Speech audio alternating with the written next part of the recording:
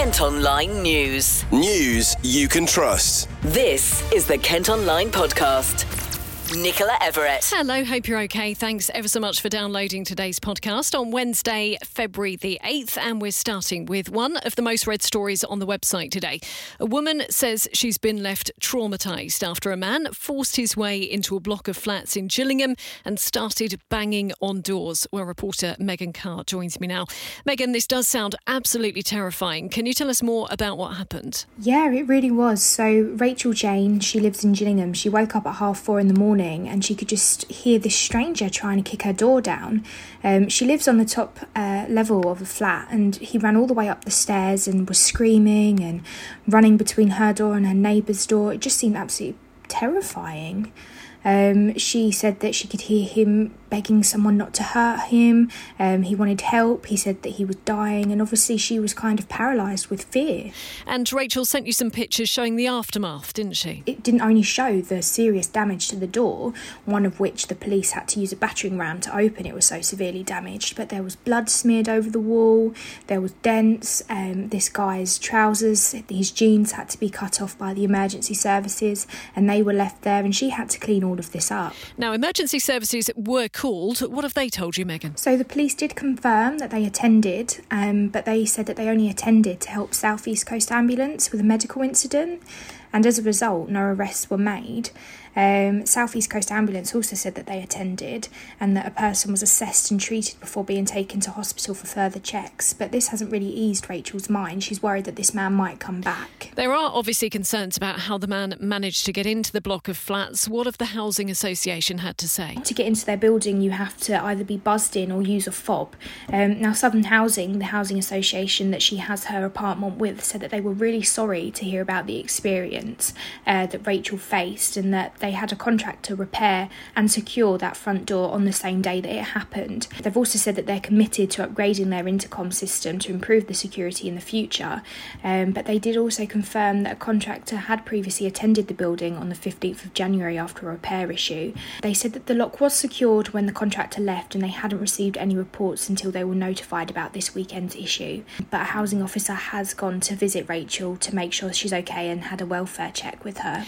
Megan, thank you ever so much. You can read that report in full and see those pictures today by heading to kentonline.co.uk. Kent Online News. Other top stories for you now, and a man who sexually assaulted a young woman at his home in Strood has been jailed for 12 years. Mark Cranstone attacked the victim on Gun Lane last July but denied the charges in court. The 48-year-old was convicted following a trial and will be on the sex offenders register for life. Police have given us CCTV images of two people they're looking for after a woman suffered potentially life-changing injuries in Sheerness. She had to be treated in hospital after being attacked by another woman in Bridge Road. A man is also said to have urged his dog to hurt her. You can see those pictures today by heading to the website. Elsewhere, a man's been taken to hospital after being attacked with a metal pole in Gravesend. The victim was approached by two people who also punched and kicked him as he tried to get into his van on Hillingdon Road last Saturday. He managed to drive away and call 999 before being treated for head, back and shoulder injuries. A Sittingbourne man has appeared in court following an investigation into County Line's drug dealing in Ashford.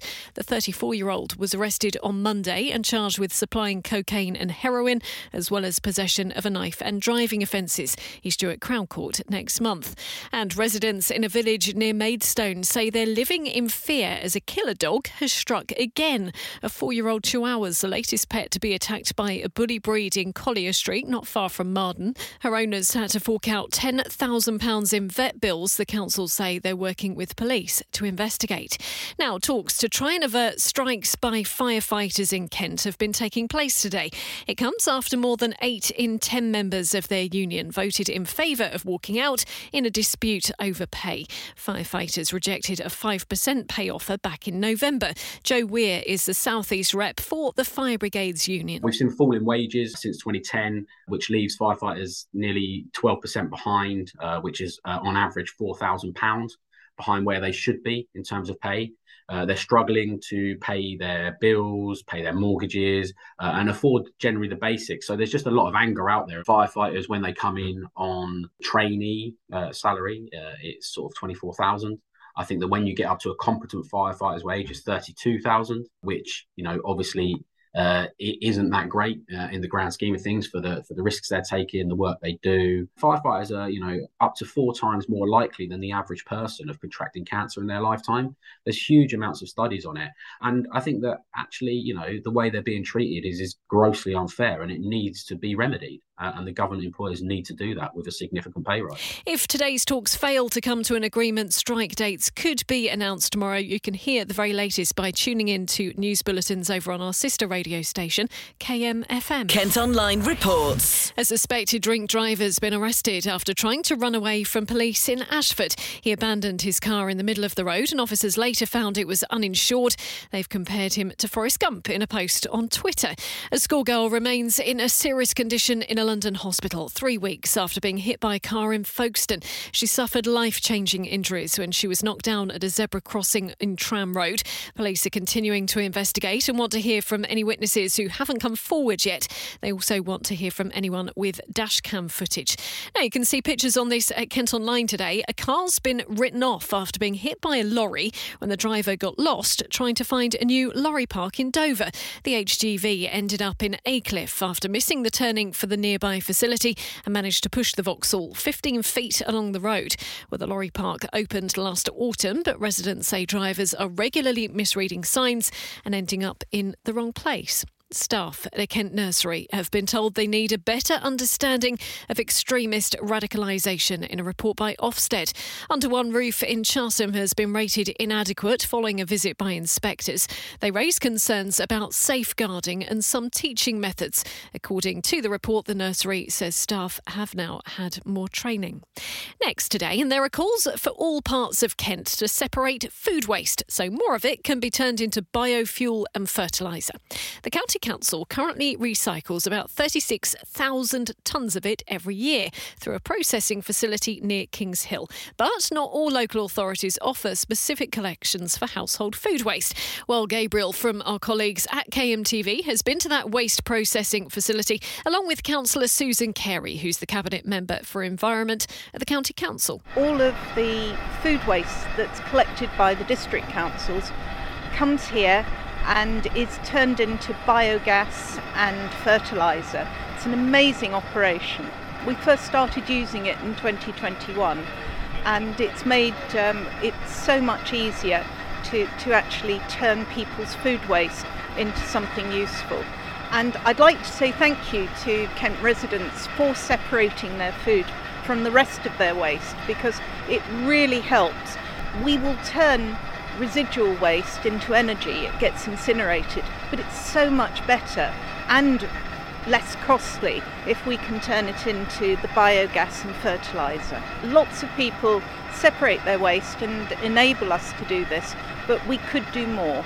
We find food contaminating other recycling, and also when we do audits of waste, there can be up to 40% of waste in people's what they're throwing away. So if people separated it where they have a curbside collection, we can really do a lot of good with it. If they don't, they end up contaminating not just their own recycling, but other people's. The other thing that's really helpful is if people don't put things like supermarket plastic bags in their food waste, because that's really stringy and gets caught on the equipment. And whilst they do clear it out here, if they don't have that to worry about, they can get a whole lot more out of the process, more recycling, and it's good news for our costs, and it's good news for saving the environment as well. And we've obviously got the budget consultation coming up in a few weeks' time. Times are tough for councils across the whole of the UK. Will Kent County Council continue to do initiatives like this? Well, it's helping us. It's part of the budget solution. There's an enormous price differential between what we pay for disposing of food waste to what we pay for incineration. It's like 10 times more expensive to incinerate it. So We want to be doing more recycling. We want to help people reduce the amount of waste that's created. Mark Hood is a Green Party councillor in Tunbridge. He says there's always more work that can be done. There's quite a lot of disparity between the different districts across Kent. I'm pleased to say that my borough does really well, actually. It's got the best recycling figures in Kent, but all councils can do much better. For instance, my borough doesn't recycle very well from its litter bins. We've got 30 litter bins which have got dual compartments. One of the compartments is meant to collect cans, but none of that is actually recycled. So I think having best practice examples that were carried out, across the whole county would be ideal. I think Kent County Council can lead the way in having a more uniform approach across the whole of the region. Some councils don't actually collect food currently. Our council, Tunbridge and Morning, recently went over to collecting food and cans and bottles from doorsteps, and it's been a massive success. So we want to see the remaining councils that aren't doing this and not doing it so well, catching up with the ones that really are excelling. So that's what we all want. I mean, we're seeing remarkable amounts of recyclable goods actually turned into a reusable product, which is great for the county council. We get income from that. I think last year we had an increase in our budget of £4 million because of the amount that we were collecting and the increase in the price of what we were recycling. So we're talking about big money, and that can be passed on to the districts, and of course that can keep down costs. I think it's going to get even better when we get those last few councils who don't currently collect food. Once we get them on board, hopefully we'll be doing even better. The key is to actually make the process easier for residents to comply with, and the next step is making sure that what's going into those bins is exactly the right kind of material, so we're not contaminating the waste streams, which can prove really costly. Kent Online reports. If you live in Medway, the amount you pay in council tax is going to increase by just under 5%. Councillors have backed the hike, which means from April, the average Band D home will pay an annual fee of £1,671. Bosses say the rise is needed to keep services afloat. KCC will vote on their budget tomorrow. Details of the first phase of a controversial new housing development in Medway have been revealed. There are plans to build 800 homes, a primary school and shops at East Hill in Lordswood, which is next to Capstan Farm Country Park. The original application was refused, but developers have been allowed to appeal. Meantime, people living in part of East Malling are angry they weren't told about plans to demolish their homes. Their landlord wants to create a new car park on the high street as part of plans to ease congestion caused by housing estates that are yet to be built. The elderly residents say they found out from neighbours who saw it online. The trust that owns the site say they've now been spoken to and the proposals are at a very early stage. Now, the Kent Online podcast has been told how apprentices could help reduce waiting lists within the NHS. Job vacancies in the health sector are currently at a record high, but one trust in Kent is hoping to ease that problem by offering 300 apprenticeships. Almost 80 people enrolled with the Kent Community Health Trust last year. One of them was 37-year-old Paul Rothwell, who's training to be a physiotherapist. He's been speaking to Ish. I'm 37, got a house and a mortgage and things like that, so I can't afford to go back to university full-time. So being able to work and earn a full-time salary whilst getting a degree is obviously got its benefits. But then also compared to a regular undergraduate, I'll graduate with 4 years of experience already behind me, where compared to a normal undergraduate. So that path kind of appealed to me as well, in that I'll be hitting the ground running effectively. I should already know what I'm doing and will have a lot more experience with patients and things like that. So fantastic. And I think your story is brilliant in terms of highlighting how, we all went through the pandemic, for example, and we had this massive change in our lives, and you found a route to be successful. And so why do you think someone should look at an apprenticeship scheme specifically for health and social care? I just think it's an ideal route, really, for people that don't necessarily want to go back into full-time education, or they don't have the means to, they can't afford to. I think it's just an ideal route to be able to learn a new skill and get a new career path, and then also the experience that you gain whilst you're learning. I think once you actually graduate, I think will be 10 times more beneficial than just doing the university degrees you would normally. So, and I ask you this with the backdrop of this big staffing issue within the health and social care sector. How important do you think apprenticeships could be in terms of plugging that gap? Because we're on a career development path, so eventually where our team might be struggling for physios, we might be, the waiting list becomes quite long. Eventually, before we graduate, we should be able to actually start taking on some of the patients that the physios would ordinarily see. So we can then start contributing to getting waiting lists down and things like that. We become quite a unique member of staff in that we are on a development path. So we can start contributing more the more experience and the further along the apprenticeship we get. We can start contributing to the team more. You're obviously sort of relatively early into your apprenticeship, but what's been sort of the highlights for you so far? Just all the learning that we've been doing. It's quite a full-on degree. Like we definitely hit the ground running and start learning things very quickly.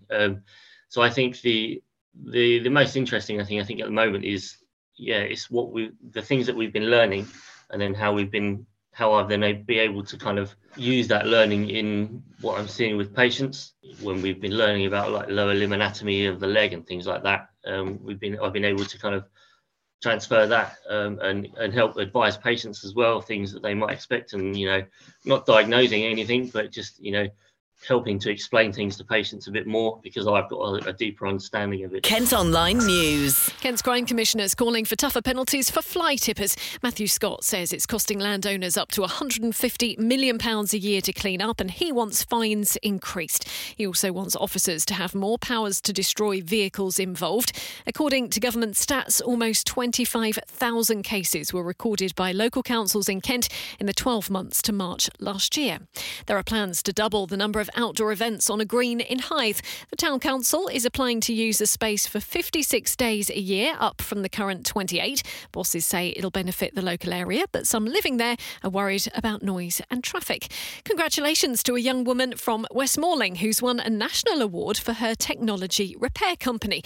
Engineer Megan Hale has created a sustainable subscription service that teaches children how to repair and reuse gadgets. The 22-year-old wants to share her skills with others. What got me into engineering was that I had family members that would always encourage me to repair, whether that be just for fun. Like I remember changing my iPhone screen from quite a young age, just because it's so much cheaper than going to a shop to go and get it done or buying a new phone. And that was just a norm for me. But then talking to other people my age, that isn't normal. And we definitely have this mindset that just buy new all the time. And nobody really thinks to try and repair anything. So I think that instead of there being a role model, it was more from my experience, and then finding out that the 5 co-founders, we all found the same thing when we were younger. And when you talk to engineers as well, so many other people like taking broken things apart. So it just seemed crazy to us there wasn't a product on the market that allowed children to do this. The app will be available for schools and aims to make the tech industry more sustainable. And for the first time ever, a beaver has been spotted living in the wild on a river in Ashford. It was captured on video at Conningbrook Lakes Country Park and has been described as significant and exciting by wildlife experts. Beavers tend to be nocturnal, but this one was spotted during the day. You can head to our socials to see that footage. Well, that's all from us for now. Thanks ever so much for listening. Don't forget, you can follow us on Facebook, Twitter, Instagram and TikTok. You can also get details on the top stories direct to your email each morning via The Briefing. And to sign up to that, you just need to head to kentonline.co.uk. News you can trust. This is the Kent Online Podcast.